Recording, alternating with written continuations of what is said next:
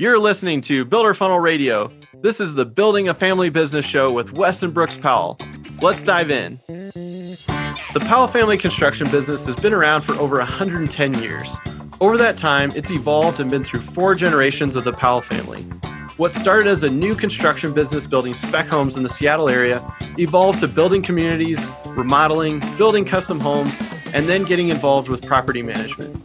Today, the business currently owns and operates 2 retirement and assisted living facilities, several apartment buildings, and does third-party property management in the Seattle area with about 750 total doors under management. Over the last several decades, Wes and Brooks have seen it all when it comes to business evolution, family dynamics in the construction industry.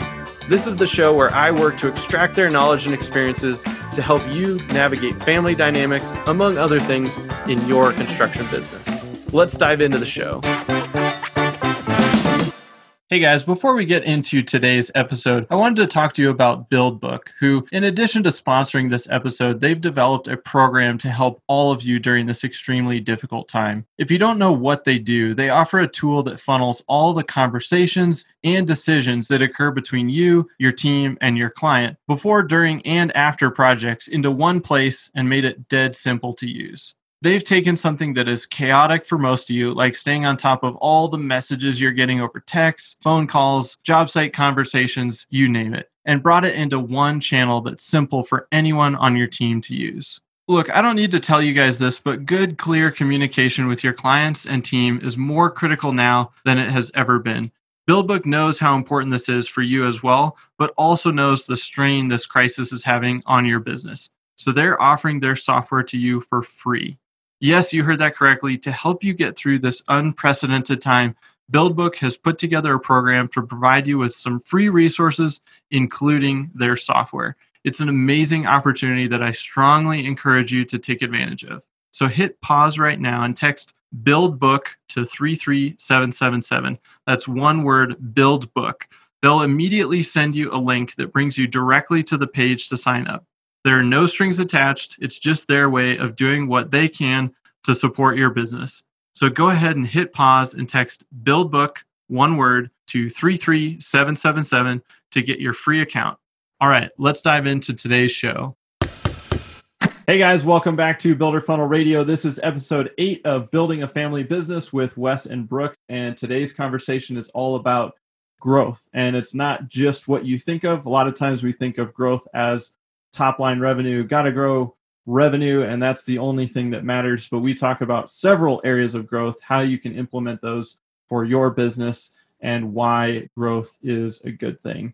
Also, why it's a bad thing. So stay tuned for today's conversation on growth with Wes and Brooks here on Builder Funnel Radio.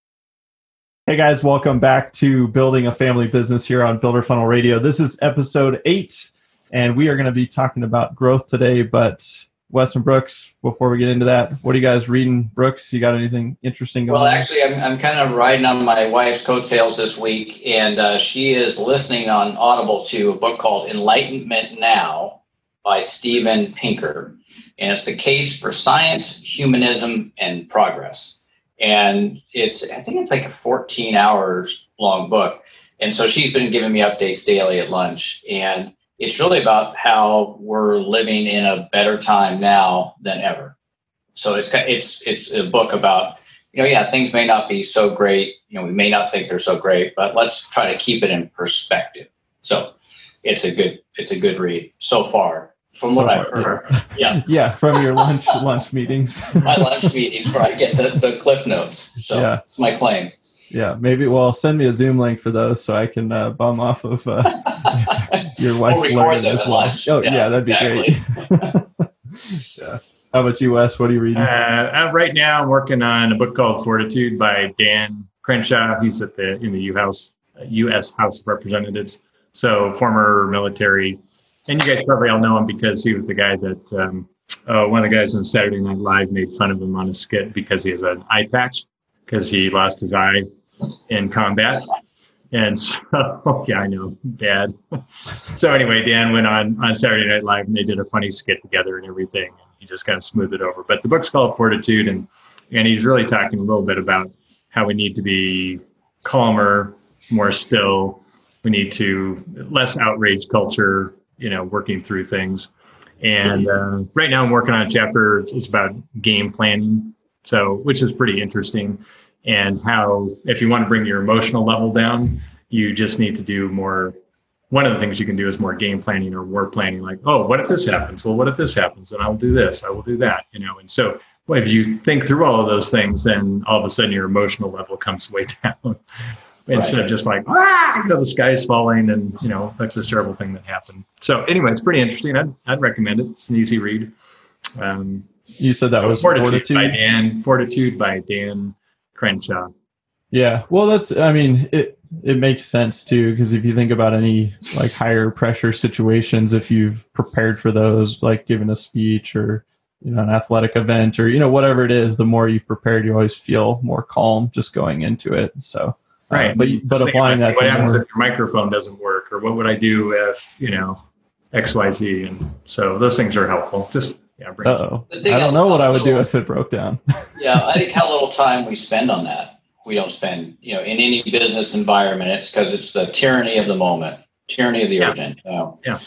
This client's toilet's flooding. This, client needs this design right now, or, that's what takes up all your time, and you don't spend any of that time, planning.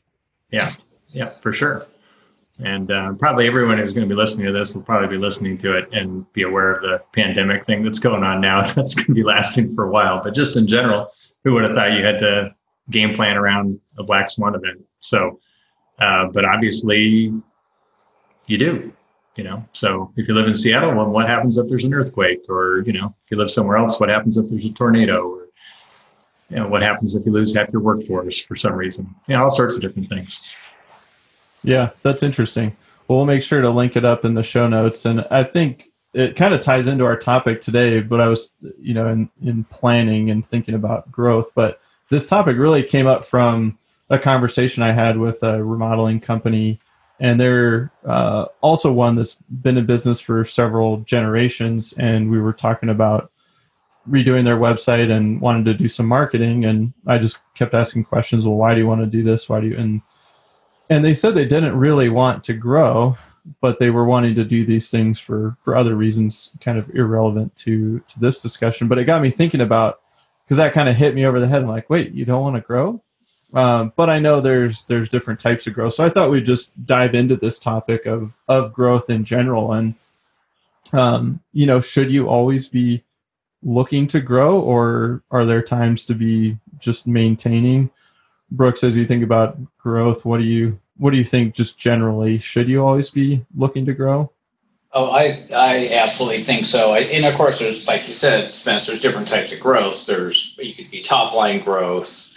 There could be systems growth. There could be personal development growth. And I think that's what keeps it interesting. If you're not looking to improve, it could be grow, could be the word improve, something like that, then I think you flip to stagnation, which is, and I guess depending on the personality type, I guess you could go back, we've had some discussions about personality types, but that could lead into that, because there are a lot of people that are just like status quo. This is the way I like to do it every day. And, those personality types have their position in each company, but maybe they're not technically the best ones to lead and trying to, because sometimes growing is just keeping up. Sure. I don't know what you think, Wes. I mean, is it from that? No, I agree. I don't think there's any static. I mean, there's no static position that a business can hold, or even that we can hold as individuals, right? So, I always feel like, man, if you're not growing, you're going backwards.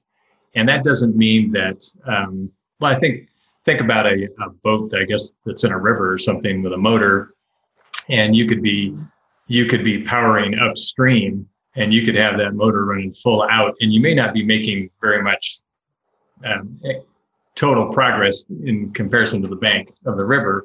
But man, if you turned off that power and that gas, you'd be going the other direction in a heartbeat. So I think that's why I feel you got to keep the pressure on. And it's just an interesting story. When I first bought the direct mail company, the owner that I bought it from, I said, well, what's your status on growth and what do you feel about growth? And he's like, well, you know what?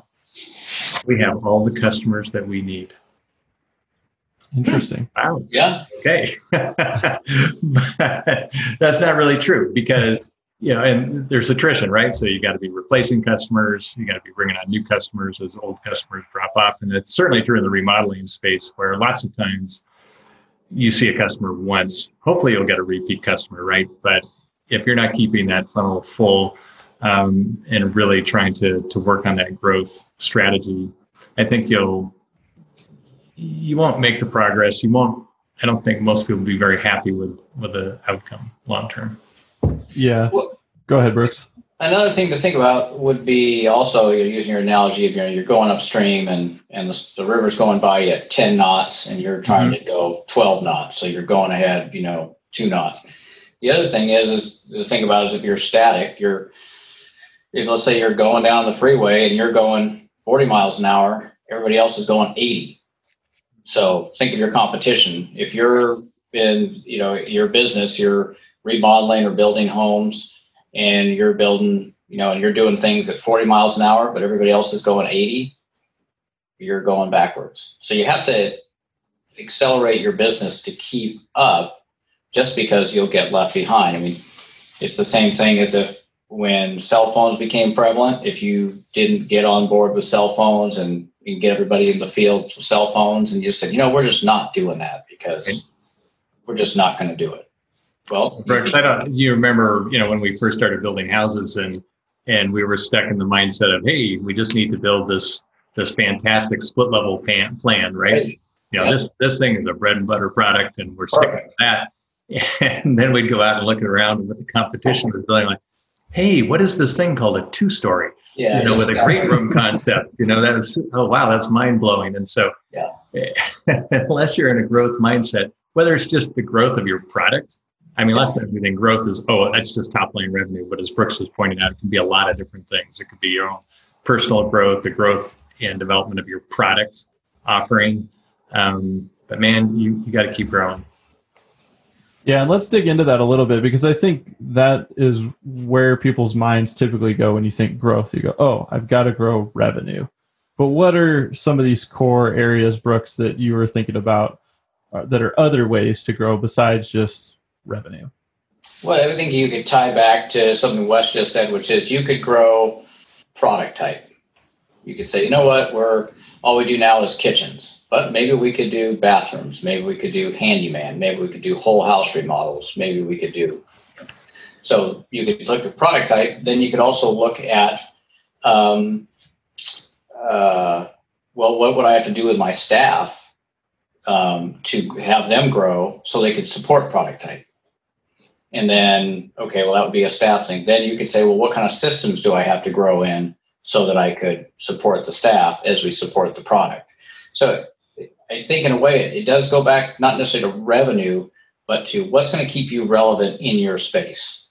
I think it goes back to Wes's point is, hey, we could always build this split level or mid-entry, or it's called a raised ranch on the East Coast, and we'll just build that forever. That just doesn't work, even as much as you want it to work, because, hey, we could build that super easy in 60 days. Why do something more complicated?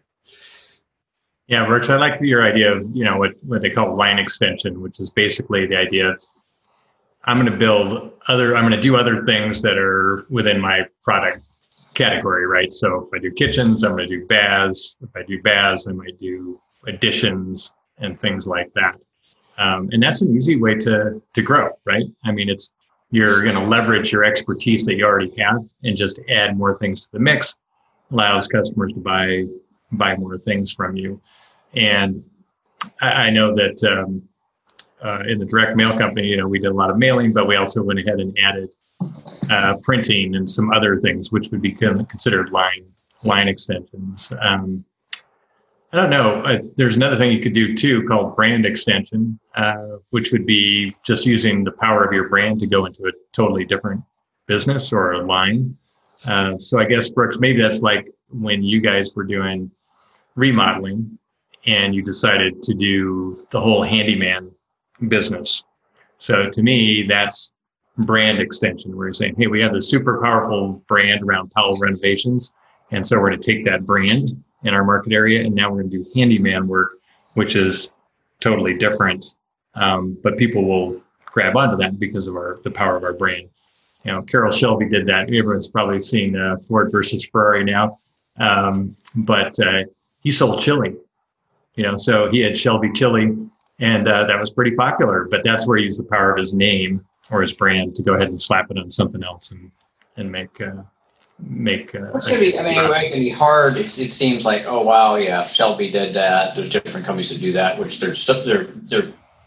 look like they're bigger companies that might, and for family businesses that are in the remodeling or the construction business, it's going maybe one step away. We went from being a spec home builder, building speculative homes, to then we went from Powell Homes, which is our brand name from the 60s and had the name Powell in it. And then we took that to Powell Custom Homes. So we had a custom home line. Then we had Powell Renovations. So we used the Powell name, which had been in the marketplace since 1909, and then expanded that. And that's kind of how we did that line, that brand extension, and then did different products under it. So as you guys are thinking about some of these other ways to grow, brand, extension or line extensions, there's obviously just top line revenue, there's profitability, there's systems. I guess, is there ever a time when growth is bad? Sure. Yeah, I think so. Yeah. And we've all seen it where sometimes when the market's hot, jobs kind of just flow in naturally, right? You're not really marketing that hard. It just seems like everything closes up, and it's very easy to grow the revenue side of the equation. But many times you're just out of control. You don't really, as Brooks was saying, if you haven't grown your systems to match the top line growth, if your employees haven't grown along with that, then you can have a bad situation on your hands. And lots of companies have gone out of business in a hyper growth mode, because they just can't deal with it. Yeah, I think one of the important things, Spence, is that if you're in a situation where you are just taking orders. I mean, you are taking orders. People are just coming in, and you're just, all what I'm going to say is raise your price. Raise your price. Increase your markup, increase your margin until you stop the sales and let your systems catch up. But we get excited, if you're in a downturn and finally you start selling, and you've been scrapping and scraping and trying to still sell anything, and you just work your tail off, and then all of a sudden, the orders start coming in, and then you're like, oh, good, we're finally busy again. And then the more orders start coming in, and you're like, okay, this is great. Finally, we're getting some cash flow. At that moment, you got to just start raising your price, slowing it down, getting your systems to catch up, and two things will happen. One, the systems will work, your margins will go up, your net profit will go up, and you'll make more money doing less jobs. And that's a fantastic point, Brooks. I mean, because we all learned Econ 101 about price elasticity of demand, and hey, so if the demand is super hyped up, then you got to figure out how sensitive is the market to pricing. And that's how you do it. You just keep raising the price. And if you raise the price, like $4, and all of a sudden demand just falls away, you go, oh, wow, it's pretty sensitive to price, but it may not be. And your growth can be in the bottom line. Yeah, I think in the construction business, there's a lot of room for prices to be increased to improve your margin or get your margin to an industry standard, because it is very hard to price shop remodeling. It's much harder to raise your price in new construction, where people will look at 5 new homes in 5 different neighborhoods that have, all within 100 square feet of each other, and the specs are very similar. That's tough. That's like competing in new car sales. But in the remodeling space, where it is really hard for someone to nail down the different specifications and the scope and the pricing, then there's a lot of room. Because once you've built that trust with a client, they're willing to pay for that quality of service. I like what you guys are saying about both the combination of systems growth as you're growing revenue, because it does lead to increase in profitability. I had a guy on the podcast a little ways back, a guy named Rob Bohr, and he had a remodeling company for quite some time, and they really dialed in their systems, and they got it to a point where their net profit was around 35-40%, and they just cranked net after G&A. Yes.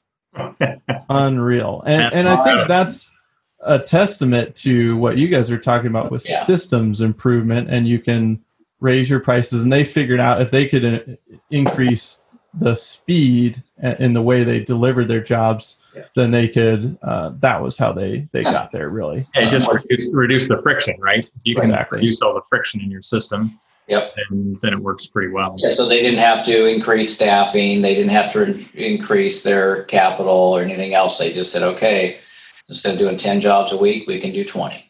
Yeah, exactly. Just looking at how many times you touch a piece of paper or, within your systems, and that's kind of old school. But just that idea of how many times is an invoice touched, how many people review, all those things cost money and time. And that guy, Rob he could, that's incredible, because to be at a net operating income, a net profit of 30% or, because if in the remodeling space, you could be at 12 or 13, you'd be a hero.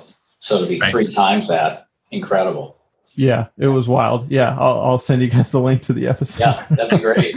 But I was just thinking about that because you guys have been talking about systems, and that was something he talked about. But I guess I kind of want to go back to this concept of when the jobs are kind of flowing in, you said start raising your prices. Is that when you start to find the time to work on the systems? Because you kind of have to work on some of these in tandem, and how do you carve out that time?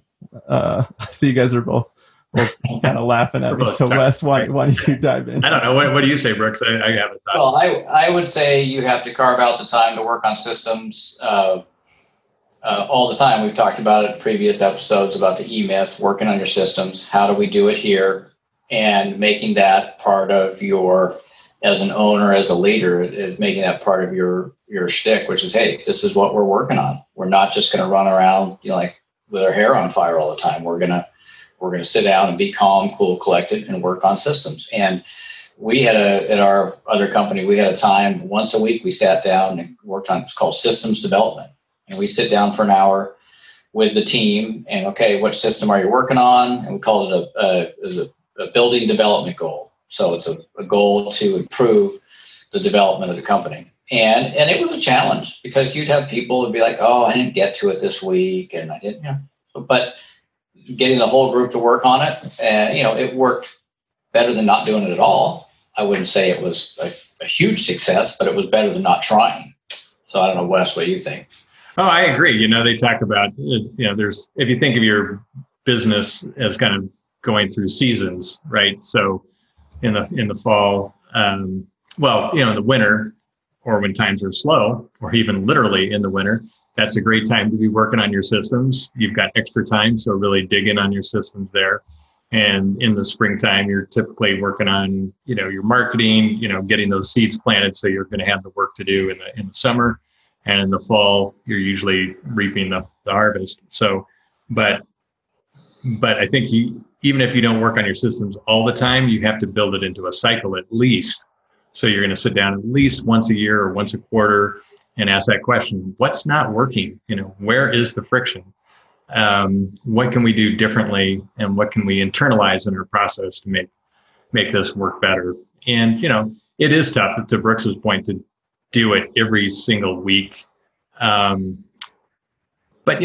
it's never going to end. You're always going to work on your systems. You're always working on your systems. Yeah, if you look at your growth, if you double, and isn't that every remodeler's dream, right? It's always, I'm doing 1.5. Well, I really want to do 3. Well, I'm doing 2.5. I really want to do 5. It's always that dream. And I don't know why that is. It's always if I got to 2x of whatever I'm doing now, I'd be super happy. Well, no, you wouldn't be, because if you hadn't spent the time on the systems and everything else, you're going to have some major headaches. I would like to see it change to, instead of people, if I was 2x or 3x. Yeah. What about, hey, what if I improve my net net operating income by 2 points. Right. Forget the flipping top line revenue. What if I, instead of making 5%, I made 10%? I could build half as much stuff. Yeah. That sounds like the dream. Yeah. That sounds like a dream, doesn't it? Yeah. I mean, you'd have to touch half that many people. And we worked on that a ton. And I think it lends itself, like in production home building, it lends itself to that, because you're like, okay, we're going to build X amount of plans and we're just going to replicate those, and we'll get our construction materials down, and we'll really be able to, so it's more of a production line. And that is challenging to think about that in the remodeling space, because it's hard to think production. And I think that's where, companies, we have a company out here called Kitchens Plus, and they advertise a kitchen in 7 days. So that's their niche. So kind of the opposite of what we talked about earlier today, which is line extension, which is, we do kitchens and we do baths and we do, but maybe it's thinking about each product you do, refining that. So this is our offering into kitchen space, and let's try to get really efficient with that and really try to work on our markup on that product, which will then improve our net operating income. And I'd like to see people change their thought to, let's improve our net operating income and work on that while you're improving your revenue, because then you're just kind of, every dollar you sell, you're making more. Yeah. Go ahead, Wes. Oh, I was just going to say, I'm thinking about like Five Guys, all they do is they do burgers and fries, and they do that really, really well. And their idea of variety is, do you want 1 patty or 2 patty or 3 patties on that thing? But eventually I noticed that they added milkshakes. Right. So they pushed that initial product offering, they refined it really, really well. If you're really into kitchens and you really hone that in, then once you've really got that dialed in, then you can start looking at adding some different things that will just kind of beef up so milkshakes in that example probably only goes, straight to the bottom line. So it's just an add-on. And so the same thing with kitchens. If you can think of some small add-on features that you can sell or upsell, that can add a lot to your bottom line without you doing a whole bunch to get that done. But don't you think that, really the shakes really go right to your waistline, but not your bottom line? I just want to point that out, because that's really not. Absolutely, yeah. No kidding. So you see, but here we circled around to, adding line still extension. Circling around your waist there, or It's totally circling. Yeah, I've got the Sansa belt slacks, which you guys can look that up if you want. Hey, I don't have to look it up, man. Yeah, I know. But some people might. Yeah, that's SANSA belt. Yeah. Yeah. We said, well, first, we said line extension, how to grow.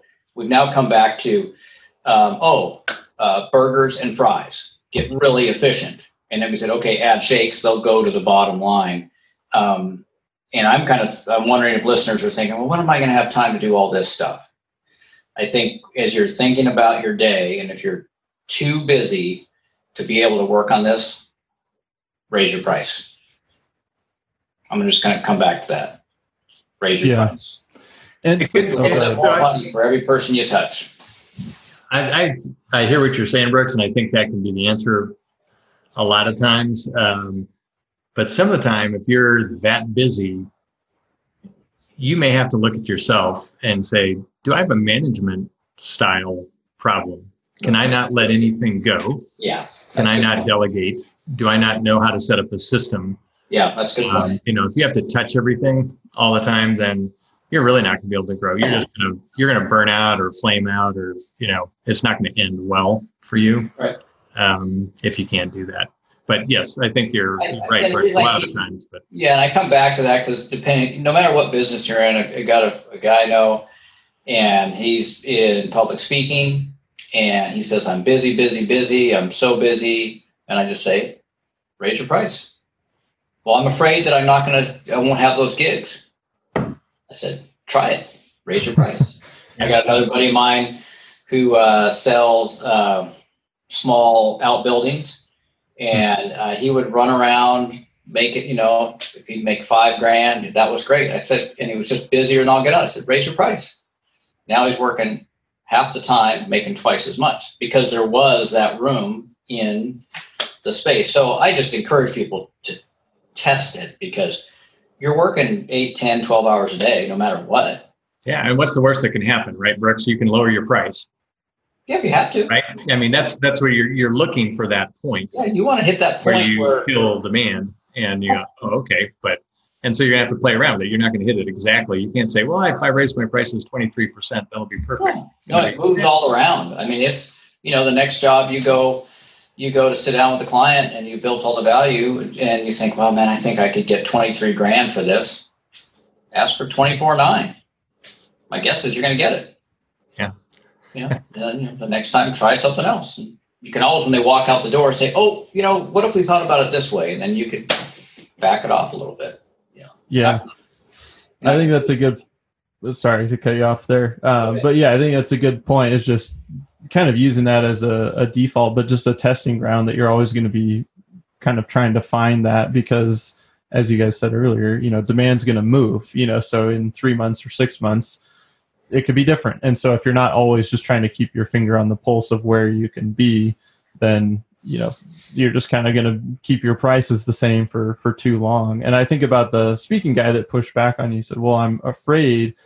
Well, if the fear is so high that you're going to lose the gigs, then the pain of being busy probably isn't high enough. Is that what the way I think that's probably what it is. It's and it's what we're used to, right? So if we're used to running around with our hair on fire for 12 hours a day, and you just you're indoctrinated to the chaos of it all, it may not be that interesting to raise your price and have a little bit more time in your day, because you might feed off that adrenaline of even though it feels kind of miserable, you still might kind of like it. And so that's fine. Yeah, lots of times people like that being needed, Right. Yeah. Nothing can happen without me. No one's done it quite as well as I've done it in the past, when I, had the tool belt strapped down and was doing everything myself. And so once again, you got to go back and revisit your goals. What are your goals for your business? If it's to have a really nice hobby and you really do enjoy working with your hands and all that kind of stuff, and then that's a whole different goal than, hey, I'm trying to meet some financial goals for my family and my employees. And, just so we talked about goals the other week, and I think you can always go back and think about those things. I was going to say, though, as you're thinking about growth, I mean, you guys may have a different opinion, but so I'd like to hear from you guys in terms of order. So if you're saying, well, gee, what do I work on first? Because we talked about lots of different ways that you can grow. Brooks did right at the top of the thing. So, but what order would you guys tackle growth? I guess line systems, personal. Yeah, I guess as I think about it, I'm kind of thinking of starting from ground zero, but maybe not ground zero, but I would say top line, systems, bottom line, because the top line, if you don't have anything coming in, then you're dead in the water anyway. So you got to get some momentum, but then you don't want to do systems first, is my take, because then you'll just spend forever planning. There's a lot of people out there that just get stuck in planning mode forever. So they never do anything. So as soon as you sell it, then you're like, oh shit, now I got to figure out how I'm going to execute this work. And then that's where the systems come in and the personal growth. And then you do it and you go, oh, we didn't make as much on that. Or you start learning about industry standards and you figure out, oh, okay. And so then that's where I think you dial in the bottom line. So I guess that's how I think about it. But Brooks, you have a different you have to have a sale. I mean, the first thing that happens, if there's not a sale, there's no transaction, there's nothing to work on. So if you sold your first house that you built, or someone came to you and said, hey, I want to do a kitchen remodel, and you said, okay, that's your first sale, and then you're kind of off to the races. But then you have to really get to your systems. And I guess I would go to my first system, which is cash control, profit and loss, probably my first system, because you can make up a lot of other stuff. But if you don't know if you're making money or not, who cares about the other systems? And to your point, Spencer, which is I've run into a lot of people, which, I'm working on my system. And every time you meet with them, they're like, hey, your profit margin's crap. Your net profit's crap. Oh yeah, I'm working on my system. Fix your profit margin first. You can fix your other system. So it's because it's financial. You're not going to, unless, like Wes said, unless you want just a hobby, which is fine. For me, that's not fine, because I'm not going out the door unless I'm making money. So just for me, that's just the way I'm wired. So I'm not interested in a hobby. I can go water skiing or go on hiking. I don't need to go to work for a hobby. So I don't know, Wes, what you think the first thing using its top line, bottom line. Absolutely. No, you guys are right. You got to have it. You have to have something to work on, right? You got to have a lump of clay. You can't just think about how you're going to mold that lump of clay. You got to have the lump of clay, which is the first sale. And then you start working on it. It's probably, in my mind, is kind of an iterative deal. You get the first job in, realize you do the job, you go, oh man, I don't have any systems. I barely made it through that. And you go, what's the first thing I should tackle? Okay, well, yeah, did I make any money? Can I track, did I make any money? And if I can't track that, then that's the first thing I need to work on and figure out, oh, if I'm going to do this again, how do I know if I made any money? And so you start to work on those systems, but then you go, well, I'm not getting enough jobs. And so you're kind of circling around and touching on everything. But in my mind, I think you just have to be mindful, and back to Brooks always talks about the E-Myth. And I think that's a good point to always come back to that, because you have to take yourself outside of your business on a regular basis and look at the business. And that means, oh, okay, I'm not working in the business now, I'm working on the business. And I'm going to work on the top line and the systems and so on and so forth, and just circle. But if you can't step out of your business, you're not ever going to be able to achieve long-lasting growth, I don't think, because you won't have the perspective to see how to make that happen. You'll just be more reacting to ups and downs in the marketplace. I'm going to give you a big piece of insight that most construction companies don't even realize. Nearly all of the problems you encounter in your projects and business have one thing in common: communication or lack thereof.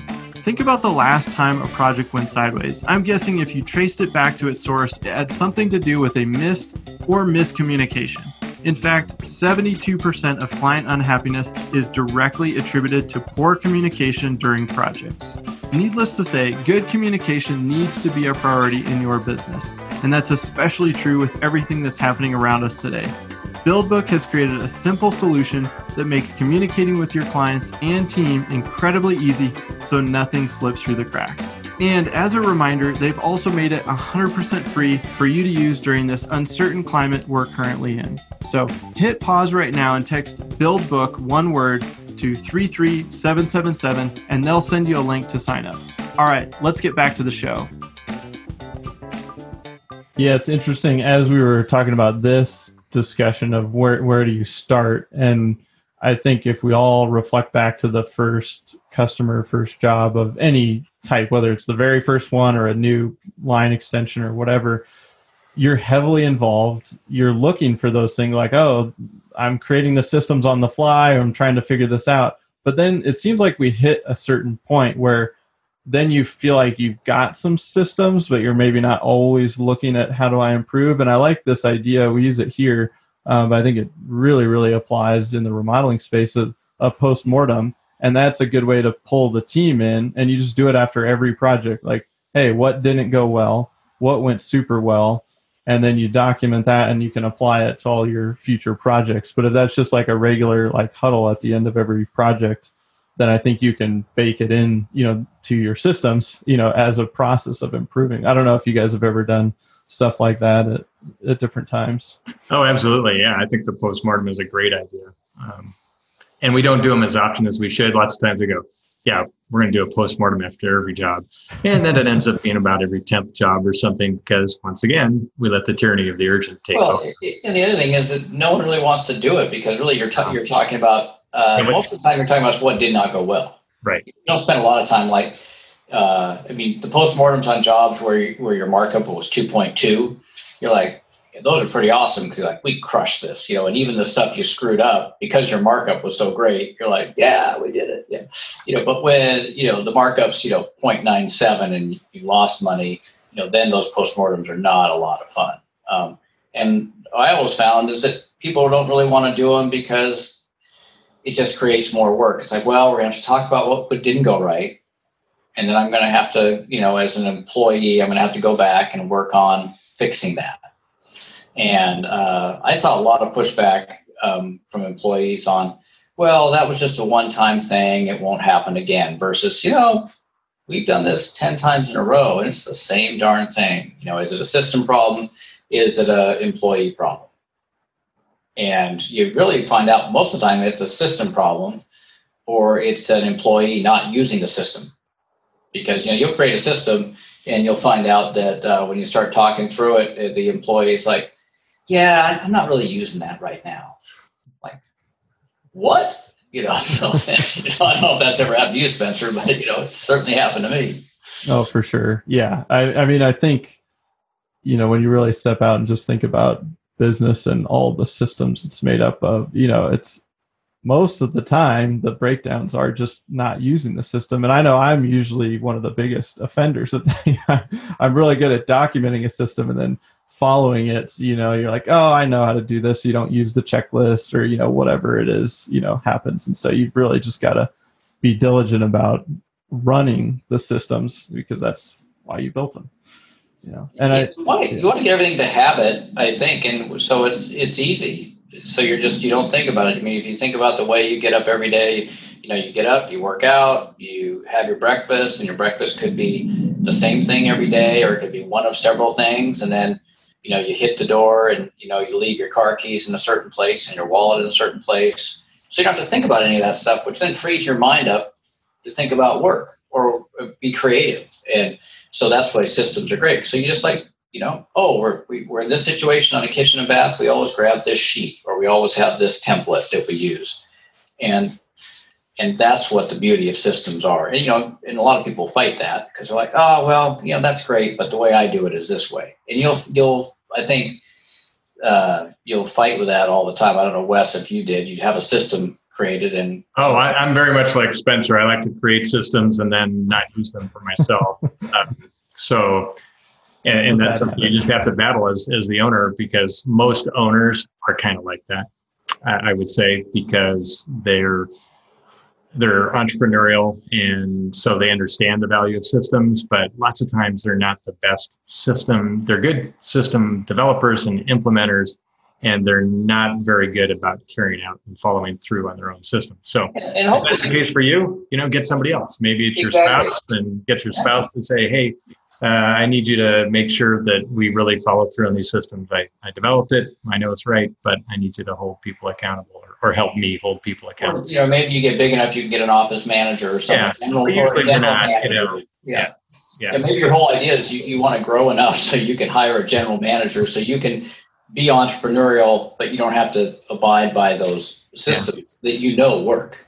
But there's still usually somebody in your company, even if you're super small, who probably is that person who's checklist person, attention to detail. And if you've done some personality testing, like we've talked about in other, podcasts, lots of times they'll help you identify that person, and then they can come in and help you with that. So, use the people that you have and see if you can get them slotted into the right area to help you do that. And if you don't have those people, force yourself to do that until you do. Right. And I think that's don't be lazy. Don't be lazy.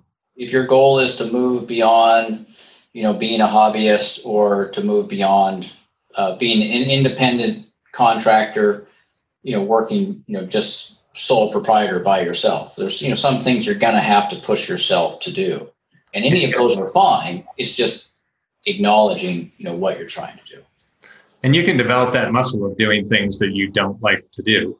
If you see yourself, do something that you don't like to do and go, see, I did that. And then do it again and do it again, and then reward yourself and compliment yourself for saying, hey, I take care of things that I don't like to do. Yeah. Because and that's what's going to get me where I need to go. And eventually you can move it on, but, toughen up that muscle of self, of resolve. On that point, I mean, it made me think of I think a lot of people, the gym is that way, or working out, and you start out not liking it and then you learn to like it. But I think it goes so deep that you can almost force yourself to like anything. I remember I've never enjoyed country music. And hey, I'm just saying, hang with me here. Not a country fan. But my wife really likes country music. And for years, she would just, when she was driving, she would listen to her own music. And if I was driving, and then if we were in a shared vehicle, we just pick a genre we both liked. But I don't know what it was, but one day I was like, I should just flip on a country station when it was just me in the car.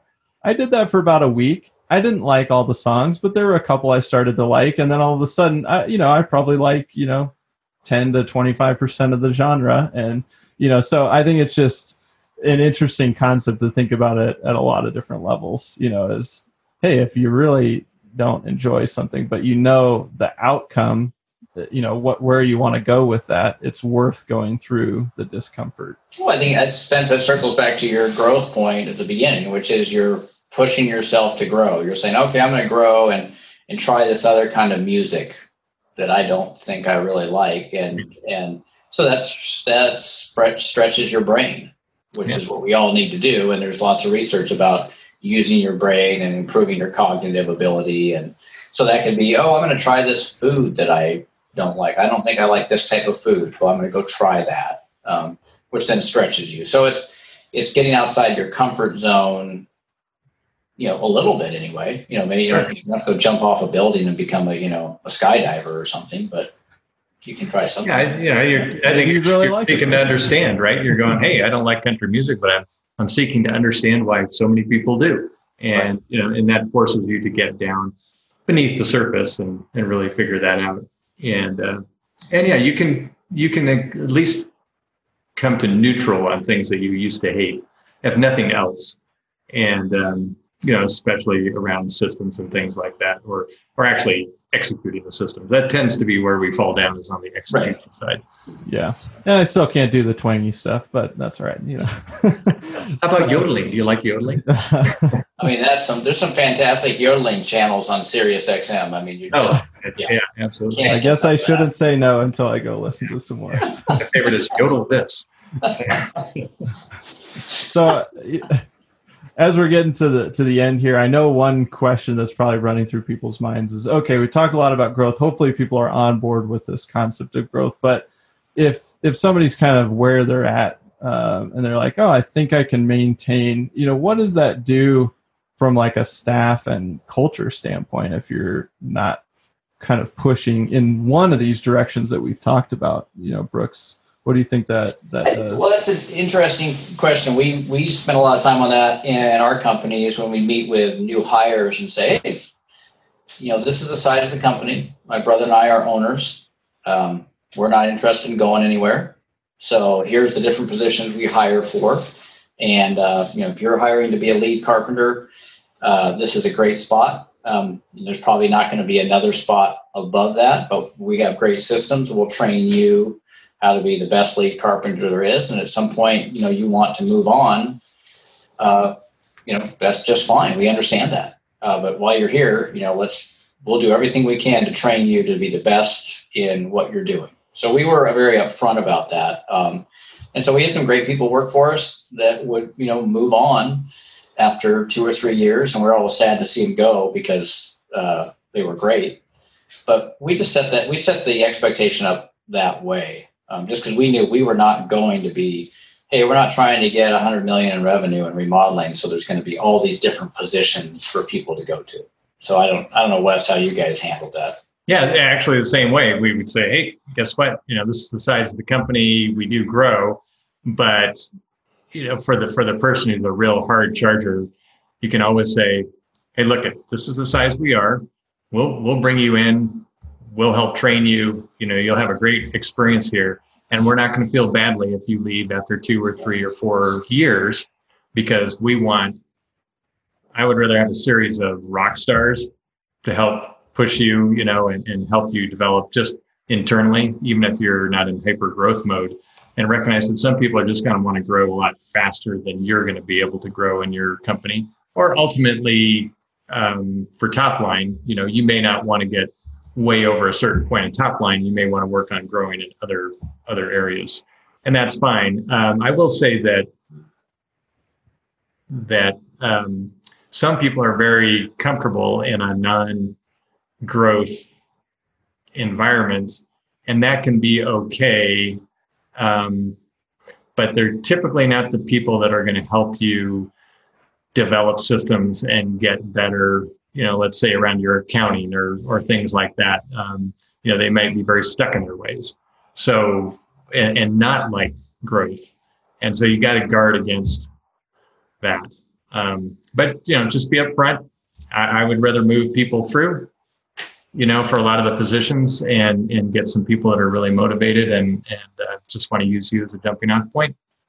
And then there are some positions where it's okay to go, I'm really looking for someone who isn't into growth. There are certain positions that are just fine for that. Yeah. So just think about it. Can be in those positions where, a lot of times in accounting where it's like, I need an accounts payable person. That's all this does. And it's just, and so, or maybe it's payroll so there's not those opportunities for growth if you're in that spot.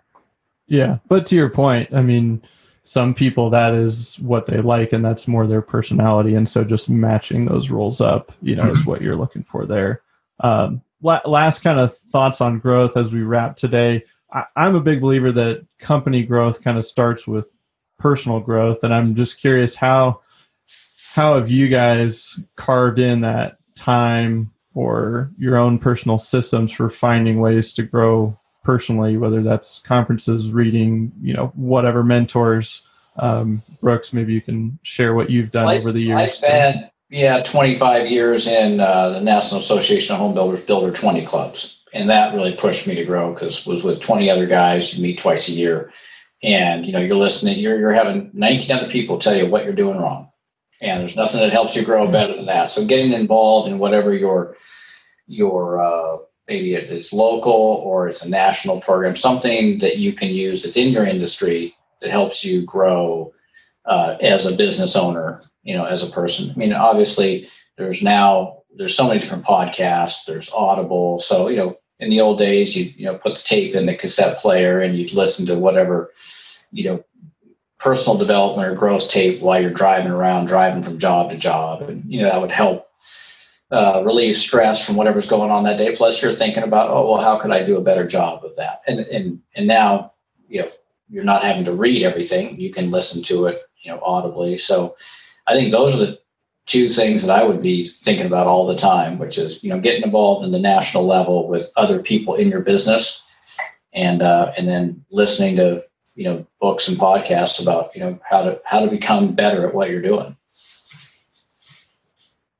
Wes, how about you? What have you done to kind of bake in personal growth? Yeah, well, I am a reader, so I do like to read. I like to be reading something all the time. And so for decades, I was always reading either something that was some form, something related to business or personal growth, and trying to apply those things as much as possible. I agree with everything that Brooks said. You can find a group or kind of like a mastermind group, mastermind. I refer to mastermind group. Get people that really want to help each other grow. Then that can be super powerful and very helpful. And so I think those personal connections are great for growth. I think that's probably one of the better ways. One way that can help you grow too is if you have to, and you can do it in the mastermind group or anything, but if you're starting to develop an expertise on something or maybe you're struggling with it, then go ahead and try to teach it to somebody else, another business owner or something else. And by having to teach somebody else about it, typically that'll help you grow quite a bit. Because if you have to teach something to somebody else, then you have to really understand that topic and that subject. If you're struggling with some form of accounting or, hey, learn a little bit about accounting, try to teach your kids or someone, and that'll help quite a bit. Yeah, I think those are good tips. You guys got any last thoughts on growth? Last plug. I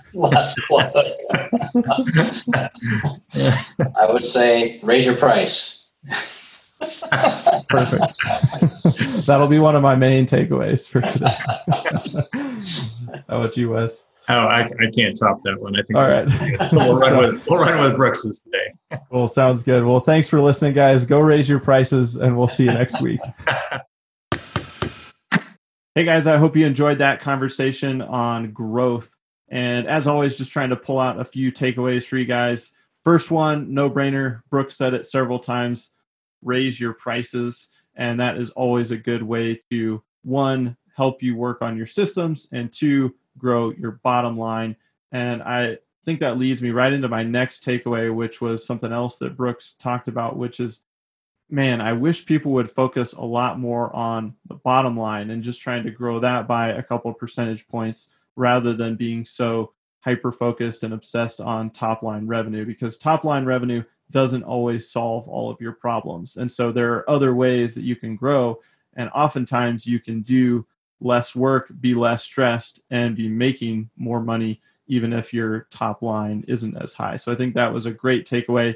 And then the final takeaway is growth starts with you and finding those ways to push yourself out of your comfort zone. So whether that's a mastermind, an industry peer group, audiobooks, physical books, conferences, events, podcasts, all those things are going to start to internalize new ideas, new knowledge, and ways that you can take yourself and also your business to the next level. So thanks again for listening, guys. Again, this was episode 8 of Building a Family Business here on Builder Funnel Radio. We'll see you next week.